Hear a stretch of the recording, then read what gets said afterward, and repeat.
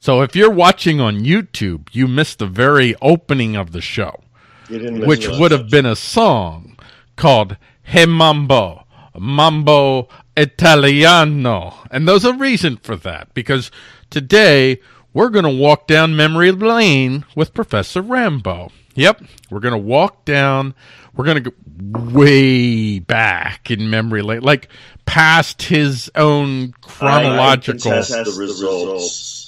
He had a little DNA test done recently. I contest the results. Yep.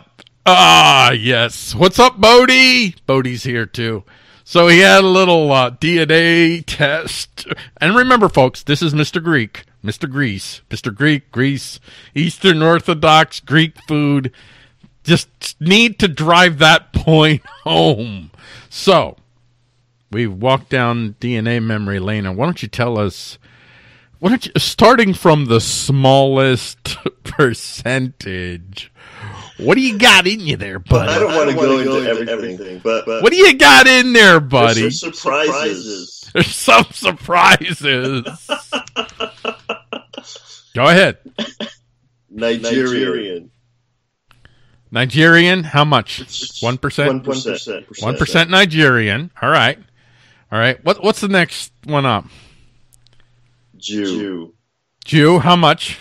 3%. 3%. We're working our way up. What's at 5%? I think you have something that's 5%. What is that? Your mama. Come on. You're 5%. Come on. What is it? Come on. Greek. It's 5% Greek. My Polish brother-in-law is 12% Greek. His Polish brother-in-law is more Greek than he is. You're, what is it, 26%? Persian? Asiatic Persian? No, Persian. Somewhere from like Western but Asia. coming in at 52%. Wait. Let's have it. Wait. Go ahead. Sardinian, 12%. Sardinian, 12%. Sardinian. Sardinian. I mean, I see the islands, but yeah. Like Neolithic Sardinian, okay? So he's primitive over here. He's not cool like me. We have an echo going on, Mr. Liberty Principal. So Neolithic, the what do you call them? Megalithic structure builder, Sardinian, original Europeans. Okay, but I need to know. See, every time I think of Nigerian, I think of that Woody Allen movie, Everything You Wanted to Learn About Sex, where the sperms are getting ready to launch with their like parachutes, and there's that one black guy in there. Right? Yeah. And it's like, and they're like, how'd you get in here? It's like, I don't know. It's like, I don't know. So why don't you tell everybody what 52% is? Italian. That's right. 52% Italian. Where is that? Oh, man, I got to get it. Oh, there's a Mambo Italiano remix. I got to get on that.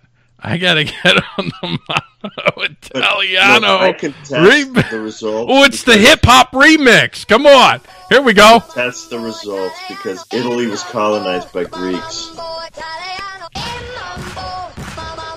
No one can hear that. Paul? Yeah? No one can hear that. Yeah, they can hear it. I can't. Yeah, they can hear it. There you go, ladies and gentlemen. So that's the warm-up. That is the warm-up. It was colonized by Greeks. Yeah. So the way they differentiate between Greeks and Italians is not correct. I'm going to do a different test. You're going to do it. He's going to send he's going to send his test to Greek authorities. Yeah. That's we'll ensure that the outcome is as he wishes that it would be. So let's get to the show. We're going to play things a little bit out of order here because we're going to start. Our top story is not a gun story. So have I made you obsessed with Turkey now? Is that my fault? No, it's Rahava's fault. Okay, good. It's the fault of Rahava. So we'll play our bump here. Decency. What are the stories that more fully reveal the unfolding reality of power at a global level? Well, that's what iWorld is for, so get ready to look behind the global curtain to see who's really pulling the levers. All right. So who's really pulling the levers? It's the Turk Reich. The Turk Reich. Ooh, the Turk Reich. That's what I'm calling them. I'm going with the Turk Reich. So we have two stories here. Well, really three, but one has two stories contained in it. And one is just, well, it shows what's happening here. You know what? I'm going to start with the Greek Prime Minister calls Turkey an aggressive neighbor at Davos. So, Greek Prime Minister Alexei Tsipras. How do you say that? Never mind. Tsipras.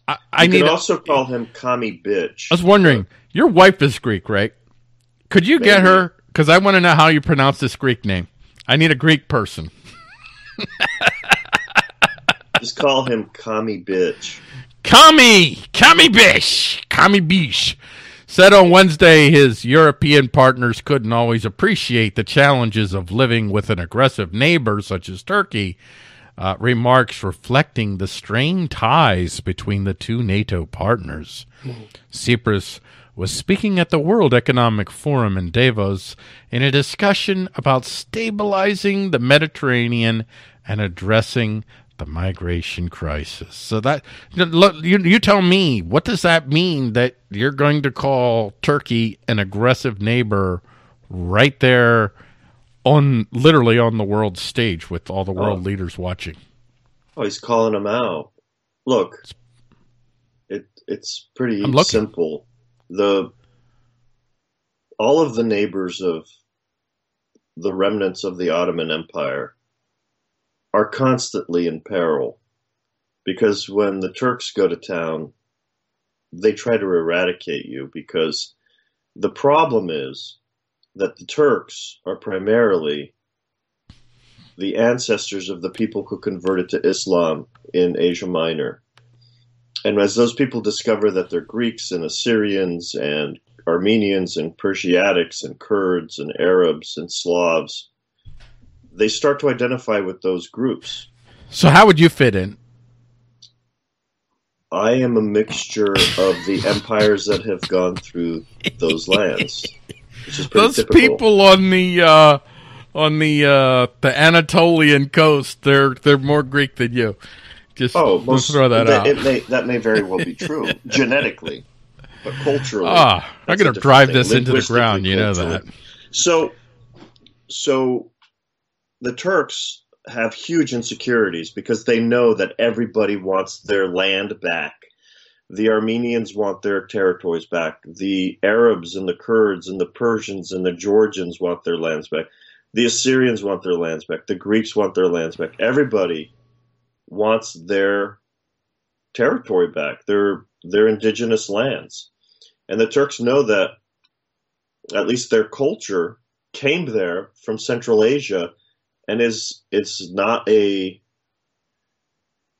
indigenous group in that part of the world. And in order to settle there, they had to murder the indigenous groups and forcibly convert them. Well, so you're giving the whole Turkish history here, not just going to stick with the narrow, what's going on now. So Tsipras now is calling them out. He has to, because their behavior in the Aegean, their behavior in Syria is guided primarily by one individual. See, the Turks had a really good militaristic state 20 years ago where the military and the government worked together to advance their country's interests. Well, Erdogan has crushed the military's influence in politics and his own military. Yeah, and he's going at it alone based on his ideology. And his ideology is to recreate the Ottoman Empire. And here you have it. They keep having incursions in Greek territorial airspace and territorial waters. Let's get to our second story that ties into what's going on in Syria. I mean, but the title of this show is Showdown in the Aegean, the Turk Problem. I should have said the Turk Reich problem. Just went all out. Oh. And I'll get in a little bit. I'll tell you why I'm calling them the Turk Reich. I'm not Greek, so I don't have that Greek vested interest in Turkey. I have a different vested interest in Turkey. Now you, being Italian, you don't have that Greek vested interest. I don't. Oh. I can look at this impartially, actually. Now. Yes, you can look at this impartially. So it appears that the Turks are island grabbing in the Aegean. They have to. Well, actually, it's islet grabbing because they're not quite up to the level of grabbing islands quite yet. Though this is the shoelace principle, but maybe we'll talk about that in a little bit. So what they're doing is they're staking claims to 2 islets that belong to Greece. So they released this statement. This is from iSDaily. And iSDaily is a pro... How is it pronounced? Hurriyet. Okay, Hurriyet. The Turkish Coast Guard blocked Greece's defense minister from approaching a pair of disputed islets in the Aegean Sea, according to Turkey's interior ministry. I'm reading from them. These aren't my words.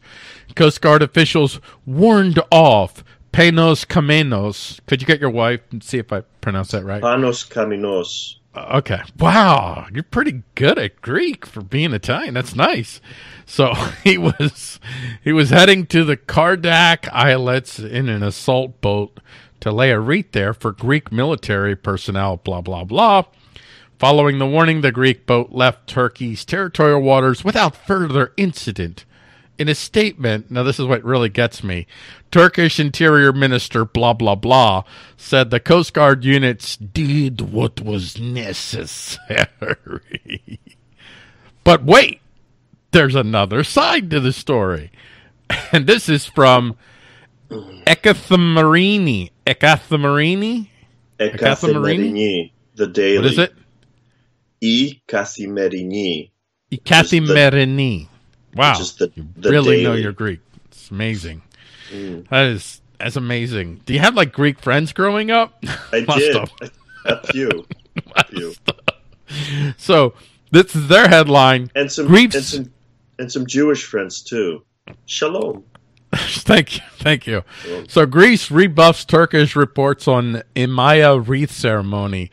The Hellenic Navy General Staff has dismissed Turkey media reports that Turkey's Coast Guard on Sunday prevented Defense Minister What's-His-Face from throwing a wreath into the sea off the Imaya Islets in the eastern Aegean, where a Greek military helicopter crashed in 1996, blah, blah, blah. In a written statement on Monday, the Hellenic Navy said the claim by the Turkish Interior Ministry, quoted by the state-run Anadolu agency, had nothing to do with the reality, and that the gunboat carrying blah, blah, blah at the spot, despite the attempt by Turkish Coast Guard patrol boats to prevent it from doing so, it didn't happen.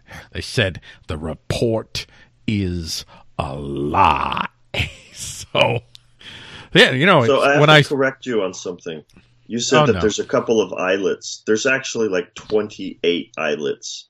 And some of them are like very close to the island of Crete, which is nowhere near Turkey, that they're claiming.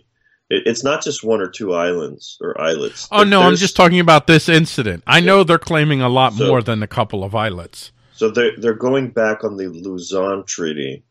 And they want to. Will you tell the studio audience what the Lausanne Treaty is? The Lausanne Treaty is a treaty that was signed sometime shortly after World War I that defined the territories between. Actually, it might have been before World War I. That may have existed. I'm stumped now. It happened a long time ago. Wait, in hold the early on. 20th century. I have a breaking news question. Breaking news question from John Smith, and I think it's very important. And you're going to have to put on your Greek hat. If Russia invaded Turkey from the rear, do you think Greece would help? They have olive oil, right? So we would contribute our olive oil, yes. They would contribute their olive oil. Anyway, go ahead. Sorry. That was breaking news. We would want to lubricate the situation. Right. Make it easier for that rear end entry. The Russian, yes. Okay, anyway, Lausanne Treaty. The Lausanne Treaty was signed in the early 20th century. And it pretty much delineates the boundaries between Greece and Turkey, and between Turkey and many of its other neighbors as well. And so by renegotiating the Lausanne Treaty, they can renegotiate the borders between themselves and Iraq and Syria. And seeing how they've pushed into Syria recently to create a territorial safe zone to repatriate these Syrian refugees that don't belong in that territory, they are essentially carving out a piece of northern Syria for themselves. The Turks don't typically give back territory that they've taken. Cyprus is a good not example unless of that. You force them out with them. Some guns. Correct. So they're trying to establish precedent in the Aegean to question Greece's sovereignty over territory, just like they're going to start questioning sovereignty of parts of northern Syria and northern Iraq. And they'll just keep going. Let's tell everybody about the shoelaces. So you understand how the Turk Reich is working.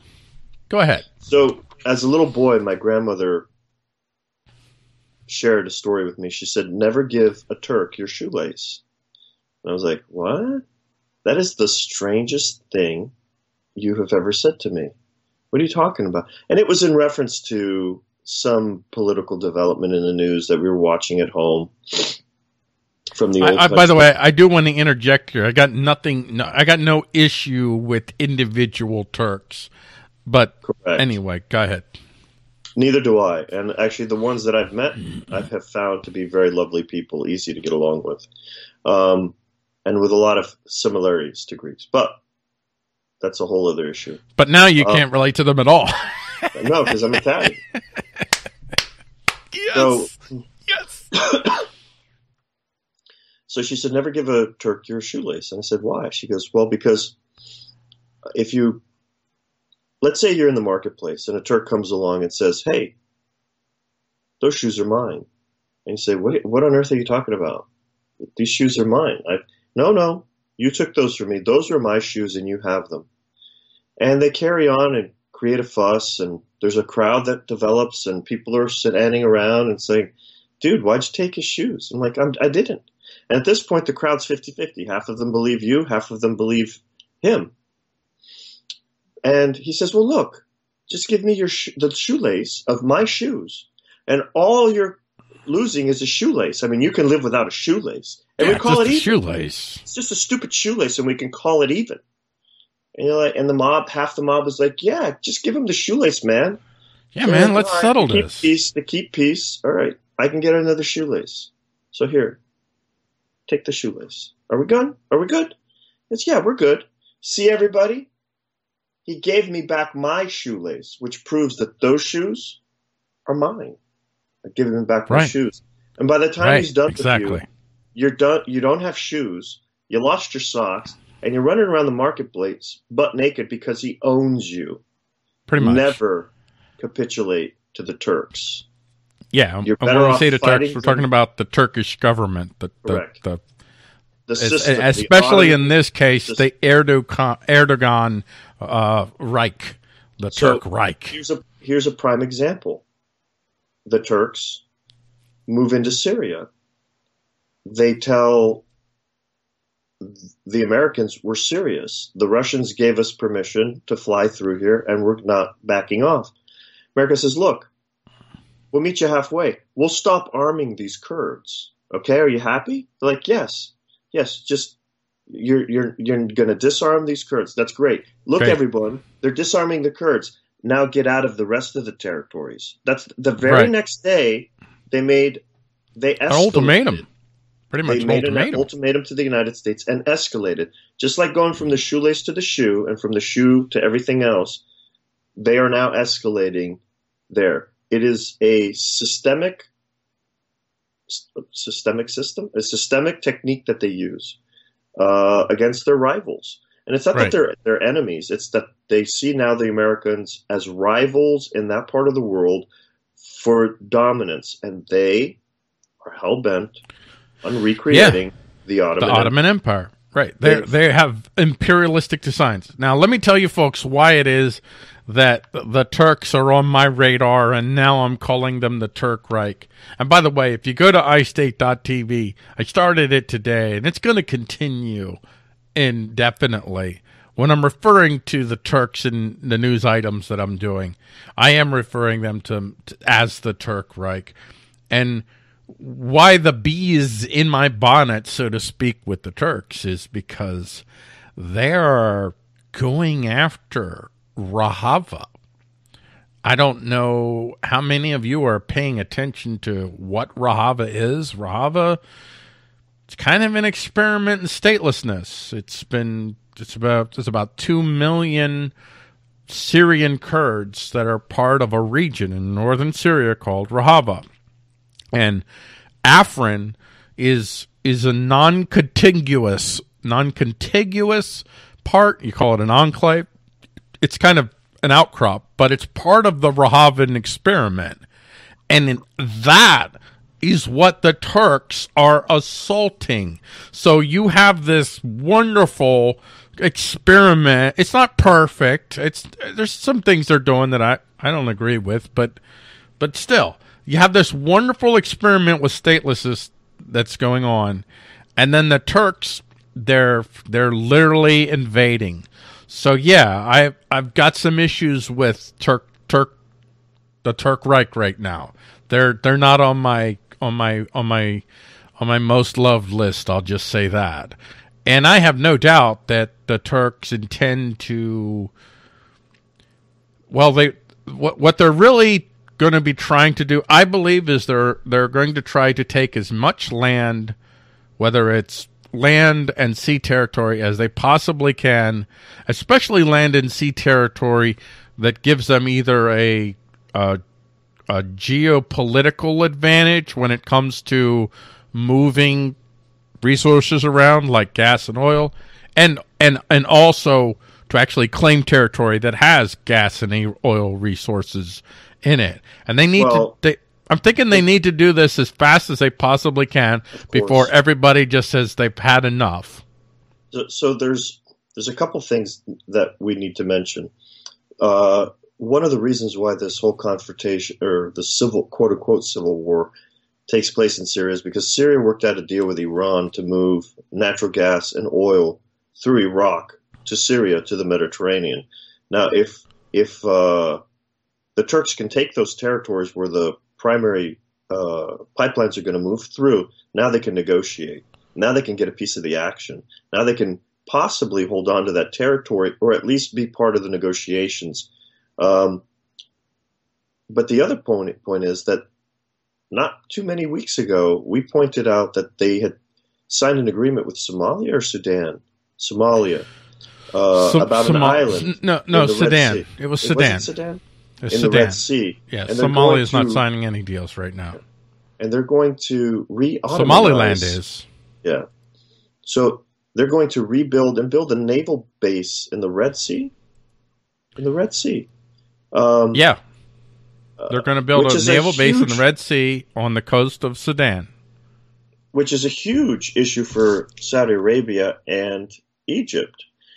So the incidents in the Aegean are not new. Greece and Turkey almost went to war in the late 1990s over those two little islands. And in the end, the United States had to get involved, and that was when the United States still had good relations with Turkey. Now, the United States has its aircraft carrier in the Eastern Mediterranean watching Turkey because things are not going well. The Turks are acting very Turkish. And that's dangerous. They're acting Ottoman Turkish is what they're doing. So things are definitely not awesome right now. Just if you can, we're about ready to switch gears. We're about ready to switch into full auto mode. Ooh, yummy. Give me your prognosis for what do you think's going to happen just over the next 6 months with Turkey, if you had to guess. It's hard to guess because their leadership is so unpredictable. They have gotten rid of their best and brightest from the military and decoupled the military intellect, if you will, from state governance. So that used to be a huge stabilizing force. Right now, I would expect more of the same. A lot of saber rattling and possibly some stupid moves. I don't expect them to try to go to war with Greece because I do think the European Union and NATO would seriously intervene. And if the Israelis who are closing the gap with the Greeks geopolitically were smart, and they seem to be, they would be pushing very hard to isolate Turkey because if they can smack around the Greeks, let me tell you something, they're going to smack around the Israelis. There's no limit to what they're going to be doing. They're constantly probing, constantly Correct. looking for weakness, constantly Correct. looking to expand. So Correct. that's where we'll leave this. We're going to go to a brief 1-minute break, which is going to allow me to do a promotion for the next segment. But stick around. Don't go anywhere. It's only a minute. So smoke a cigar, guzzle a beer, whatever, but stick around because we'll be back in 1 minute, and we'll be back on the other side with Full Auto, where we're going to be talking 7 new guns that debuted at the SHOT Show. We're just going to go over them and have our little comments about what we think, what we think of them. And we also have some news about the military gun. Oh boy, military gun maybe didn't go so well. So we'll see you in about a minute. If you want to think outside the box, sometimes you have to wear outside the box. All of your outside the box threads can be found at agora.threadless.com. Go to agora.threadless.com and find the right outside the box threads to fit your outside the box head. That's agora.threadless.com. Go to the Agora unless, of course, stuck in my head. You're scared. You are listening to iState.tv's iSDaily, where we expose the reality of power around you and the opportunity to change that reality to favor individuals and free associations. If you like this podcast, please be sure to go to pay.istate.tv and sign up to be a monthly iStater. And now let's get back to the show. You are listening to iSDaily Monday with Professor Rambo and Paul Gordon, featuring Full Auto, iWorld, and iPrepper. And now, here are your hosts, Professor Rambo and Paul Gordon. Hey, we're back. And this, well, I'm just going to do the Full Auto bump, all right? I'm just going to do it right now. Just not going to waste time. Here it is. And now, ladies and gentlemen, you're about to enter a gun-filled zone. Don't let yourself be triggered by the sound of Full Auto news about guns for gun supporters. Man, I hope that Full Auto fire didn't trigger anyone. Hope nobody went fetal out there who was listening. We got some listeners here. We do have listeners and viewers. Wow. Viewers and listeners. No way. We do. We have a number of viewers and listeners. So we're going to... Lovely. I want to start with the Army story because we're probably not going to spend a lot of time on this. It seems, as an Italian, you probably are very hurt by this story because your people, you had the Beretta, and now that's gone. Now it was replaced with the 6 Sauer. So I still apparently, have the Beretta. I have not replaced it with that piece of shit 6 Sauer. Who makes the 6 Hour anyway? Bunch of Belgians? I don't know. Is it 6 Hour? Oh, that's a good Central question. European? Is that like Swedish or something? What is the 6 Hour? Anybody know? I'm going to check it. I'm going to go. I'm going to see 6 Hour. Check that. 6 Hour. Where are they? They are. Their headquarters is Newington, New Hampshire. No, founded in Germany. German. Yeah, they're German. They're German. Actually, that makes them all right because I got a lot of German in me. I thought I was German, and then I got this test, and guess what? I was German. Hey, how'd yours go? It didn't turn out like that. There's a reason why I'm a big fan of Beretta. Let's just say that. All right? Okay. Because they now make you good know. shit. You never knew. It's like, I don't know why. I just really love Berettas. Now you know. Dude, this lasagna stuff? Literally in your blood. And pizza? Holy shit. I love pizza. Right. So, this is from The Drive. Army's new pistols often eject live rounds and don't work well with regular bullets. The U.S. Army's decision to select two versions of 6 Hours, 9, whatever, I'm not going to read all that. The Pentagon recently released a report that shows testing of the M17 and M18 handguns exposed a number of significant and persistent deficiencies, including firing accidentally if a shooter dropped the gun. We remember that one. But what you didn't know was huge.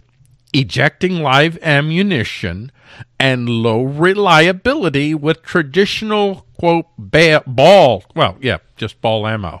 So if you're going to use ball ammo in this, you're going to have some issues. So how does it eject ammo? Not if sure. You're not racking the slide. Not a clue. Not a clue. I don't know. It's fitting that 6 Hour is a German company with all the stuff that the German military has gone through recently. You know what? They should hire They should hire some Chinese to engineer this gun for them. They actually should. Actually, the Germans should hire some Chinese to try to engineer their military. They have 6 submarines, and none of them are operational now. Well, they crashed one a few weeks ago. The last one that was operational under a training mission, they bumped it into something. Yeah, yeah, it's pretty bad. It's really bad. The German military. So yeah. So how many weeks do you think it would take the Russians to conquer Germany? You predicted 2 months, and I think you've wound it down to a weekend. No, I said a week. And no, you said 2 weeks. That's right. You said 2 weeks. And then I was like, okay, maybe it would take them a month or two. Taking them a month or two. And then I started reading about their level. Oh, that's right. readiness. You said 2 weeks, and I was like, "Come on, that's ridiculous." And you're like, "Okay, a month or two." And I still thought that was ridiculous, but now I think that's I don't know if you ever seen that was generous. Have you ever seen the picture? You have all these defense ministers for Europe. You have the German defense minister, the French defense minister. Now, it's not that they're all women. That in and of itself doesn't mean anything. It's that all the women look like housewives. Their defense ministers all look like housewives. Like they're petite and they're just genteel. And then you see the Russian foreign minister. Wait, I'm sorry. There is something wrong with them being women because these women have never seen combat. The Russian minister has seen combat. He's been in the front line. He's gotten shot at. These women, when you say look like housewives, they are. That's the thing. They are. Being housewives would take more talent and more ability than what these women do. They're fucking lawyers and politicians. Sorry for the language. I'll just say this. You've heard the expression "the devil wears Prada," and you know that movie and all that. You don't want to hear the defense minister wears Prada. It's 99% chance that the defense minister is not going to make the hardcore put decisions. In that position for political reasons and not because they were the most capable individuals to handle a situation that could break out into war. So knowing that, I'd give the Russians 2 days before they actually marched through all of Germany. I don't even think it would take that. It would be, hey, as soon as the Germans knew the Russians were serious, and now let's give the caveat that the Americans were saying, dude, we're not involved. The Germans would be like, where do you want us to put your flags? We'll go ahead and take these things down, and yeah, whatever. We're flying the Federated flag. That's good. So let's go on to the German guns. Oh, you're still not done with this. 6 Sauer has made superior firearms for a very long time. Anybody who knows the brand, anybody who's been involved in firearms knows that. It's quality. But they rushed this thing out, and it's a completely new design. It's completely modular. The concept, the design is pure genius. The implementation is rushed and half-assed. So if they have misfires and by modular design, design is genius. But could you tell our studio audience what a modular design? Well, you can just for some people who might not know. You can take out the entire trigger assembly with the firing mechanisms and change the body, the barrel, the magazine. You could change the caliber. You can change. It is a purely modular design. It is genius. And the firearm distinction stays with the trigger assembly. And so that is the gun. So you can, if you break the body of the gun, you pull out the trigger assembly and you put it into a new body. If you want to change the caliber, you can take those components out and change the caliber. And that's important for the military because I think there are people at the top who realize that the 9mm is subpar. And they want to possibly start to transition to something more suitable for stopping a human-sized target, which would gotta be like go 7.62 by 2.5, baby. Get that commie round. They would never go with the commie round, although it is a superior. They should. It is superior. I mean, I'd pick that over a 9 any day, without question. But there are better rounds than that. The 357 SIG, the 10mm, the 40 cal, those things really perform very well. The 40 cal is just infinitely superior to the 9mm, and it's at the low end of the spectrum when you look at 357 SIG, 10mm, and the 45 ACP and the 9mm are outdated cartridges. There are way better offerings. Alex is saying that they're Swiss. 6 Sauer? Is 6 Sauer now Swiss? Okay, well, and then Alex also said they have to be made in the U.S. to avoid. This is Alex Pesterfield. Hey, Alex. He's one of my Facebook friends.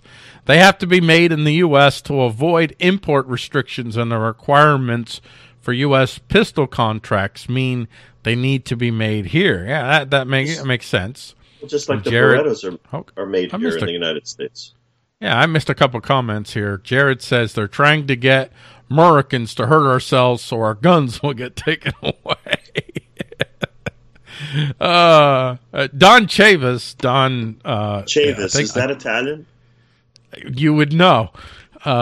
If it's ejecting live rounds, it has to be misfiring to force you to pull the slide. That makes sense. Yeah. Okay. So let's. I want to get to the 7 guns. Oh, don't you? Let's get to the 7 guns. I just love making fun of Germans. But okay, Alex. I think Alex is. Are you saying they're Swiss? Because they started out as German. It looks like, but are they a Swiss company now? Maybe they are Swiss, which is even worse. I mean, come on. That's even worse. I don't know why, but apparently that's even worse. You think of Swiss engineering, and now Don is saying Portuguese. Okay, you people, somebody give us the definitive answer on what the heck 6 Sauer is already. Come on, man. Whatever they are, they're a quality gun manufacturer who, like Professor Rambo, our resident Italian gun expert, said, got that in. Yes. And I would have to have the nickname Professor Rambo. Yes, exactly, Professor Rambo. Rambo was French. No, it's Italian. John Rambo. It's Italian. John Rambo. That's by the way, just in case you guys don't know what we're talking about here, you're not going to hear this, but they will.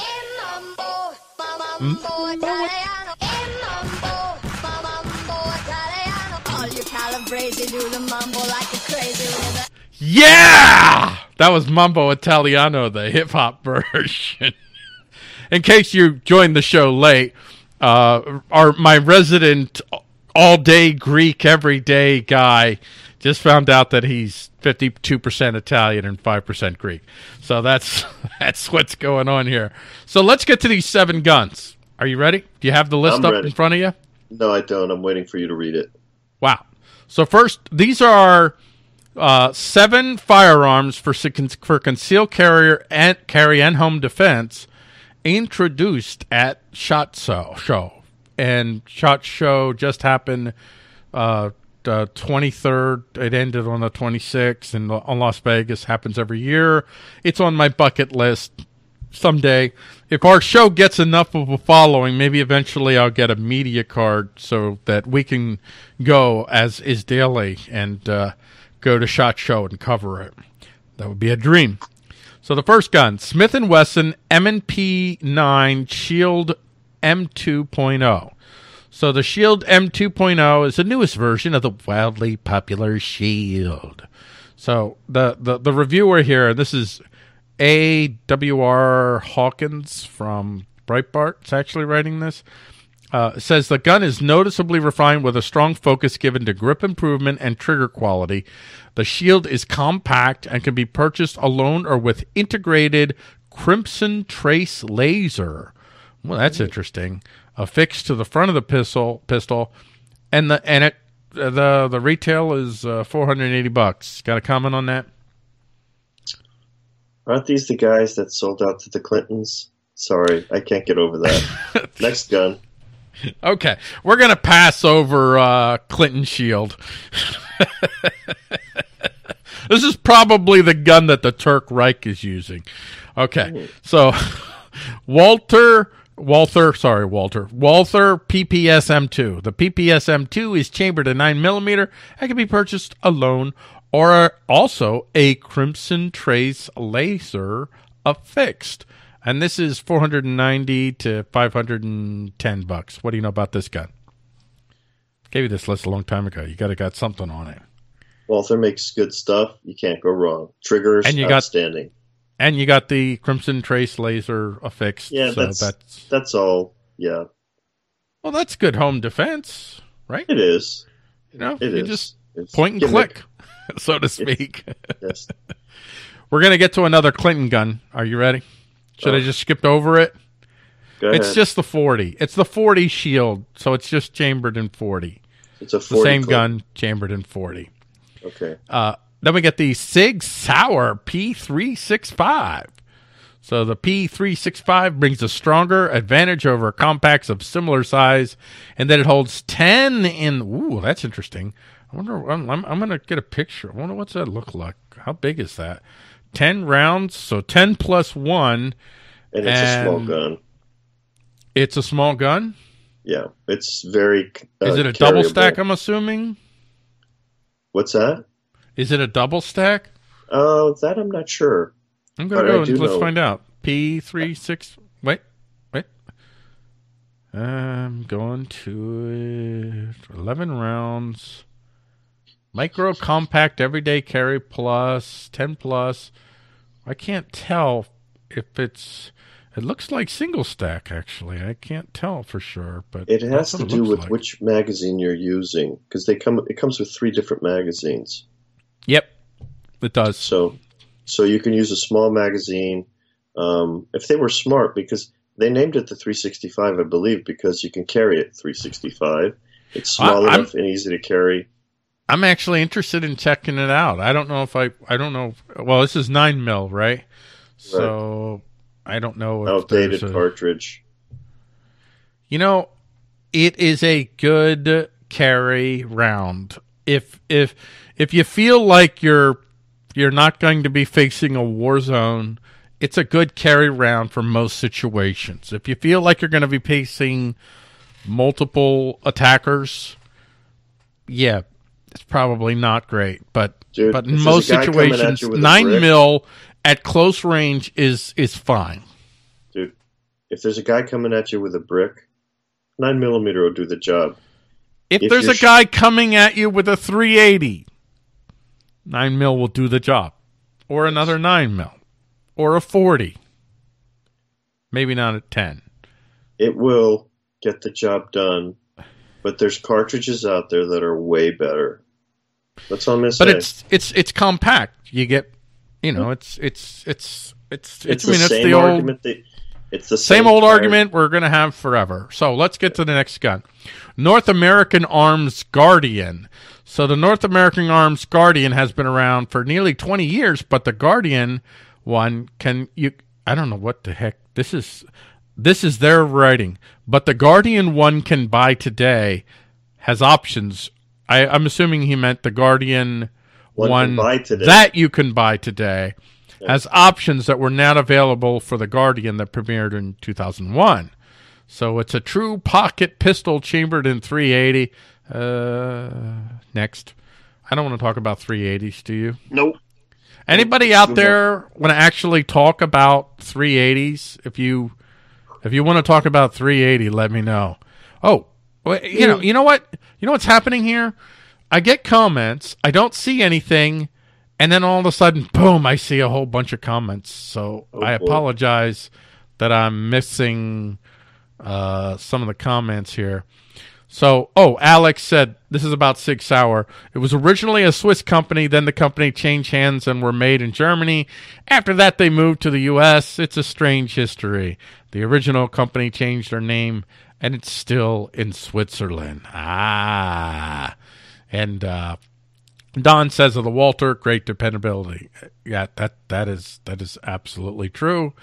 And Alex says that's what I carry, and capacity is nice. Alex, are you talking about the 6 hour? Which one are you talking about? And Don, he still likes his Taurus 40 Millennial. I wish I had a 40. I really do. I would be carrying a 40. Look, the 40 cal is the minimal cartridge for combat. I feel good with a 40. I feel good with the 40. Although, actually, my buddy Mitch isn't watching right now. It's a shame because he has the Tokarev, and that's what I want. I want to carry the Tokarev. I want to carry that 7.62 by 2.5, and I'll be like, dude, I'm good. And that's the best of both worlds. It's a small cartridge, but it's so fast, it'll knock you down. The day somebody makes a double stack Tokarev, even if it's like in a CZ75 variant, oh gosh, oh my god, I don't care if it was $2,000, which I can't afford. I'd save up to get that.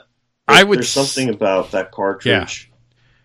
I would literally sell your Greek heritage. Oh, I can't do that. Well, there's 5%. You can do that.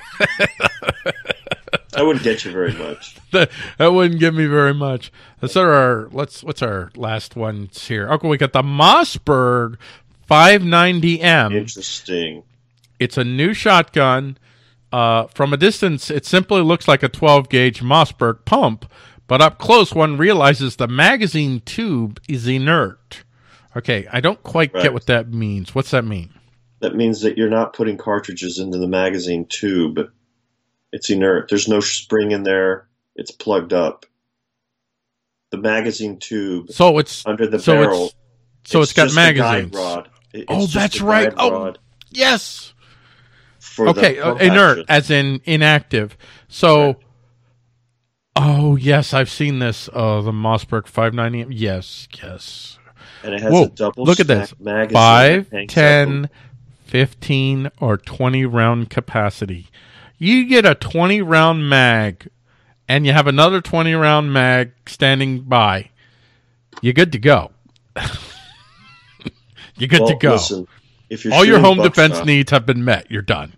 Look, if you're shooting buckshot, you're shooting 9 .32 caliber projectiles with one trigger pull. So it's like a machine gun in terms of rate of fire. Actually faster because its rate of fire is 9 instant.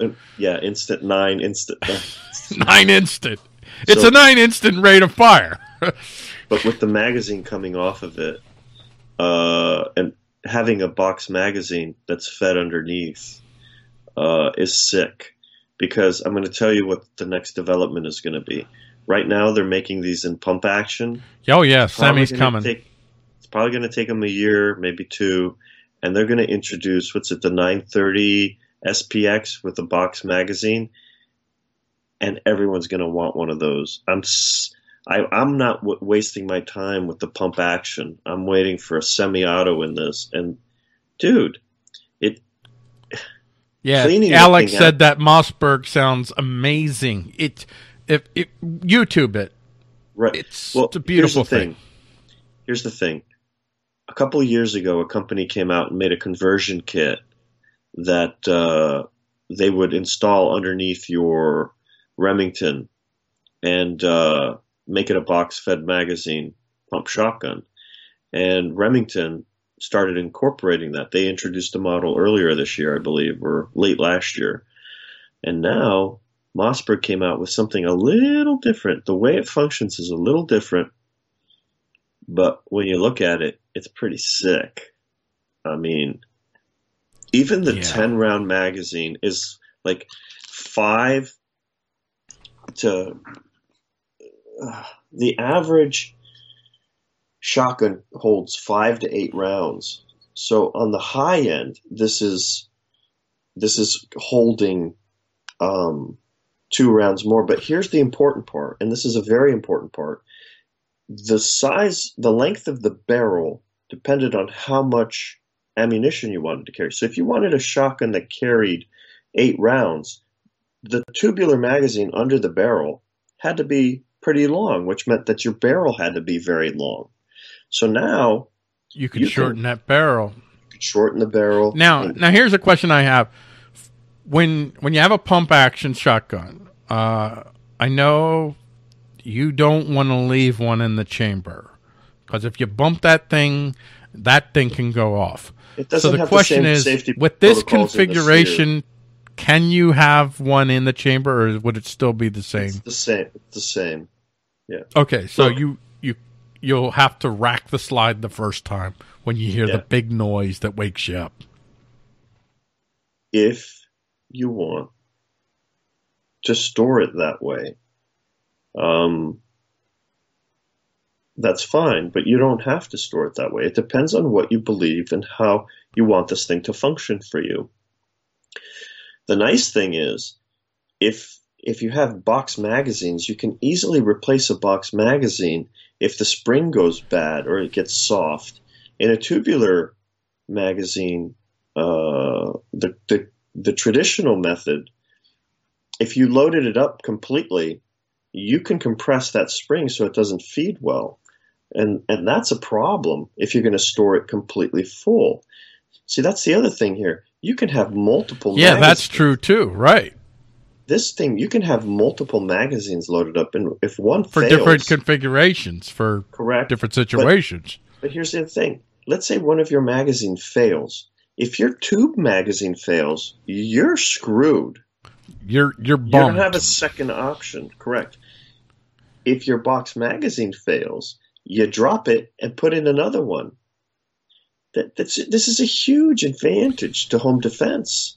This configuration. What the hell took so long for someone to figure out that, hey, we could put box magazines on these things? I mean, come on. I want to figure out how much this puppy costs. There's so many guns I want to get right now, but okay, let's see if I can get the... We are definitely in a firearms renaissance where there's so much good stuff coming out. There really is. It's almost better to wait another year and see what comes out, because every year there's something. Oh my God! I didn't realize. Why are you even saying this to me right now? It's like you hate me. Seriously, look. I found a tubular magazine that fits in replaces your tubular magazine for the Mossberg. Carries 18 rounds in the tubular magazine. And I was like, this is sick. I got to get one of these. Now I'm like, but then you get a 20-round magazine. A detachable. That's the end of box magazine. A double-stacked detachable. And you're like, wait a minute. if I wait another year, they're going to come out with a semi-auto. Just be patient. Just be patient. But you could keep saying that, and then you just keep waiting another year. It's like, if you buy a computer in a year, it's going to be outdated. So what do you just keep waiting? Because it's always going to be like that. Then you never get a new computer. You see how that works? And they're like 30 years later, you're like, just wait another year. And then the next year, just wait another year. Dad, look, they got lasers now. Just wait another year. So you're going to stick with that 50-year-old pump action shotgun? Yeah, I wasted my money. Just wait another year. They got lasers now. Like next year, they're going to have like magnetic vacuum beams. Just wait. That'll be you. I think we're done with this segment. I actually think we're done. I think so. With this the laser thing pretty much kicked it for me. Yeah, pretty much. So of all the things that we reviewed here, I would have to say I'm all about that 590. That's the most newest, awesomest. Oh, actually, we didn't even get to the UTAS UTS 15 semi-automatic. And it's a 15-round capacity pump shotgun. Has tubular magazines fitted and offset above the barrel, each holding 7 rounds. Oh, I don't like that. I don't. Where it rotates. Yeah, I don't. The magazines rotate. I mean, it looks cool, but yeah, I don't want to deal with that. That's just more moving parts that can go wrong. I don't want that. So, I tell you what we're going to do. We're not going to go to our last break because we only got about 7 minutes or so left. So we're going to get to our last segment right now. I'm not even going to play the bump for it. I'm just going to go right to, I don't know. Why don't we go to preparing your pantry for SHTF? We were going to do a little segment where we were going to laugh at people preparing for a nuclear blast, but why don't we just go to the pantry because that's probably a little bit more practical. Are you ready? You utilize a pantry strategy, so this is kind of up your alley, right? You got a pantry strategy working there, right? I do. You do. Italian pantry strategy, right? Actually, thought it was Greek. Turned out to be Italian. No, this is actually more Greek. Okay. So I as a kid, I grew up on a farm. And so first in, first out was the rule. So if a can of beans came in 3 weeks ago and it was the first can of beans to come in, that's the first one you use up. So when you build up a pantry, it's a moving, living thing. It's not static. Just because you can all these beans and you can all these peaches and you get all this food ready, that doesn't mean you just leave it there and wait for Armageddon to show up. No. You use the stuff. So if you're canning tomatoes like my mom used to do, my mom used to make me travel the countryside in my Volkswagen Golf, and we'd show up home with hundreds and hundreds and hundreds of pounds in my little Volkswagen of tomatoes in crates from all over the countryside in Connecticut, of all places. We'd go to all the road stands and farms, and she'd pick out the tomatoes she liked. It was an all-day affair. She'd bring them home, and she'd can them. And she'd make tomato paste, and this is the stuff we used all year long. And I remember finding jars that we had canned years ago, and they were still good.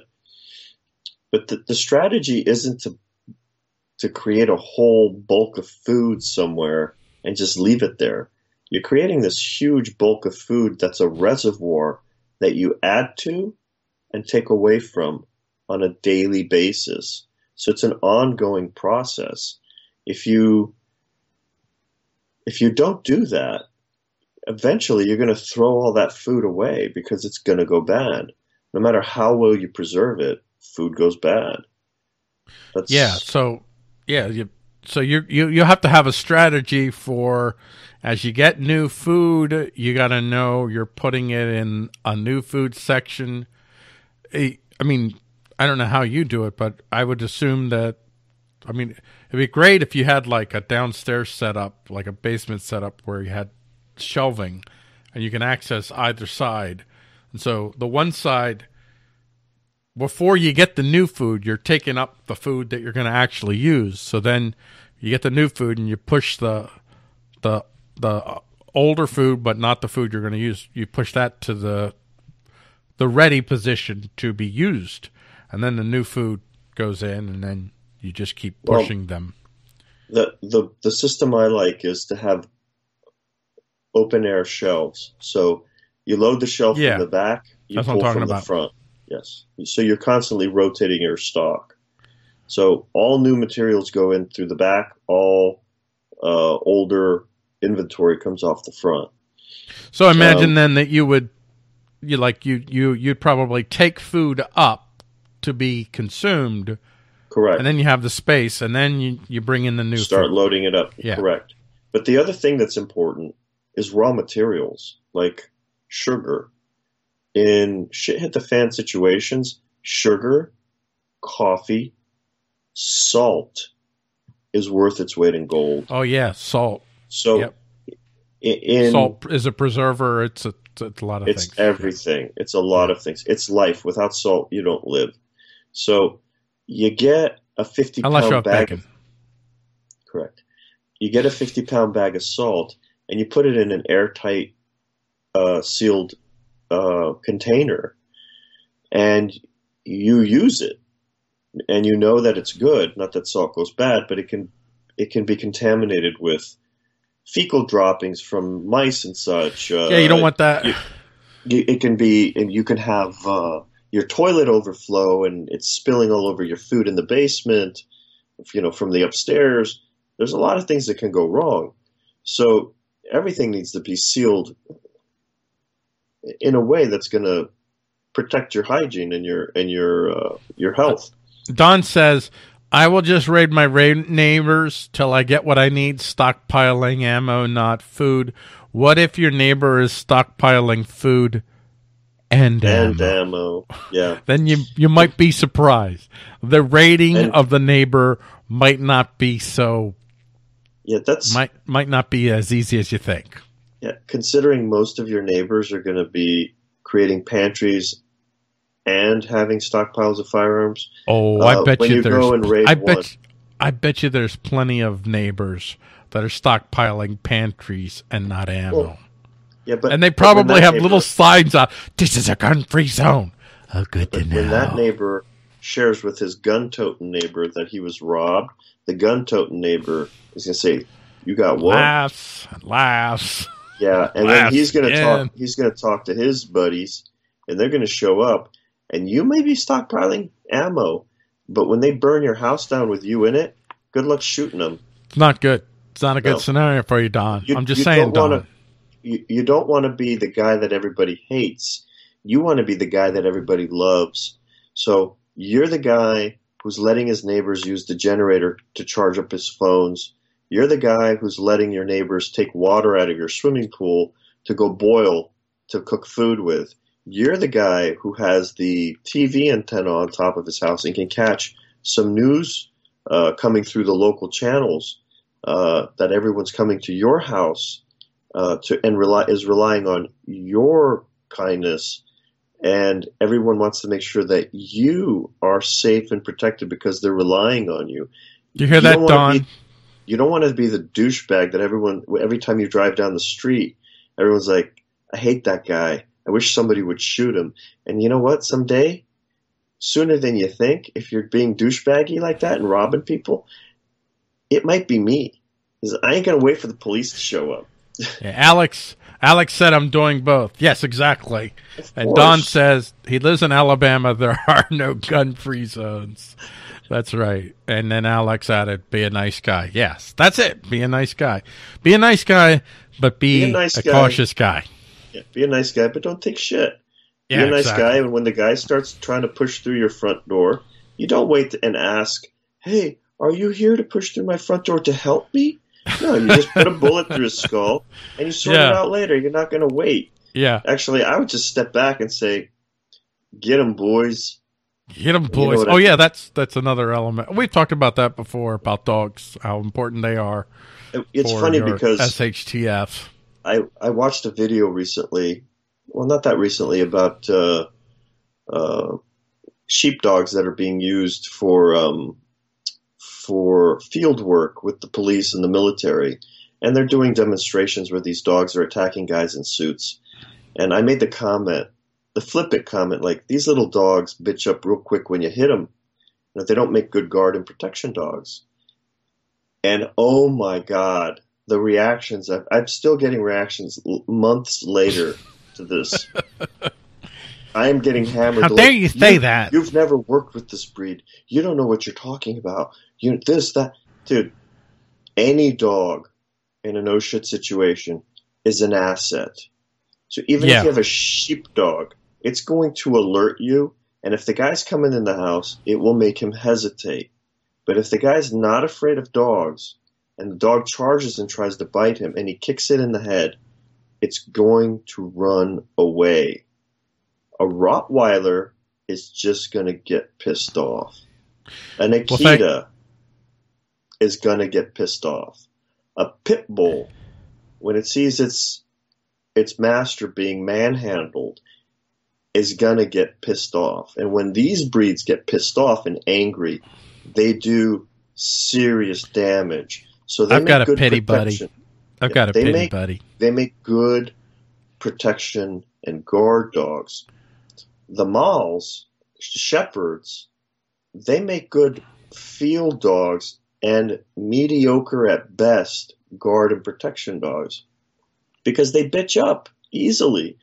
They weren't bred to fight men in battle. Like, name any of the flock guardians, the Central Asian shepherds, the German shepherd, Caucasian shepherds, the Gompers, there's so many.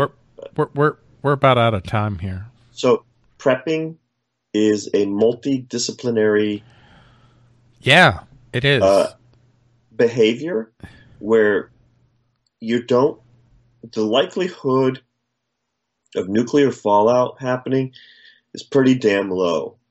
The likelihood of a tornado going through your neighborhood is much higher, but still pretty damn low. If that tornado goes through your neighborhood, you want to be the guy where all your neighbors show up to your house because you got the generator and you're feeding people, because those people they're going to look after you. Correct. You're going to look after them, and they're going to look after you. And when they see that guy in your front yard trying to shoot you from their bedroom window, they're going to take his ass out. That's my philosophy. You want more friends, not enemies. And whether it's geopolitics, you want friends and not enemies, or your interpersonal relationships, being a good and decent human being has its benefits. Yes. And as Italian, you know all about being nice to people. So that makes sense. I do. I would like to say, make a statement in Italian to Paul here. Go ahead. Aderamisu. Wait, hold on. Let me translate this for you. Hold on. Ready? Hold on. Translate it.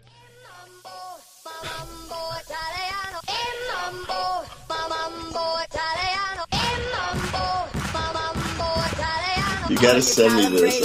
I don't know what you're doing.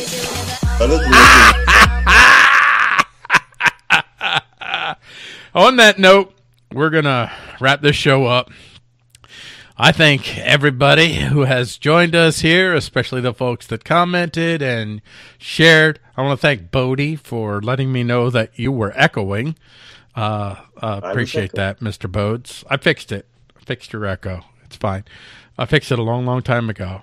And I'll be back on my personal Facebook page with headlines that you may have missed at 12:30 p.m.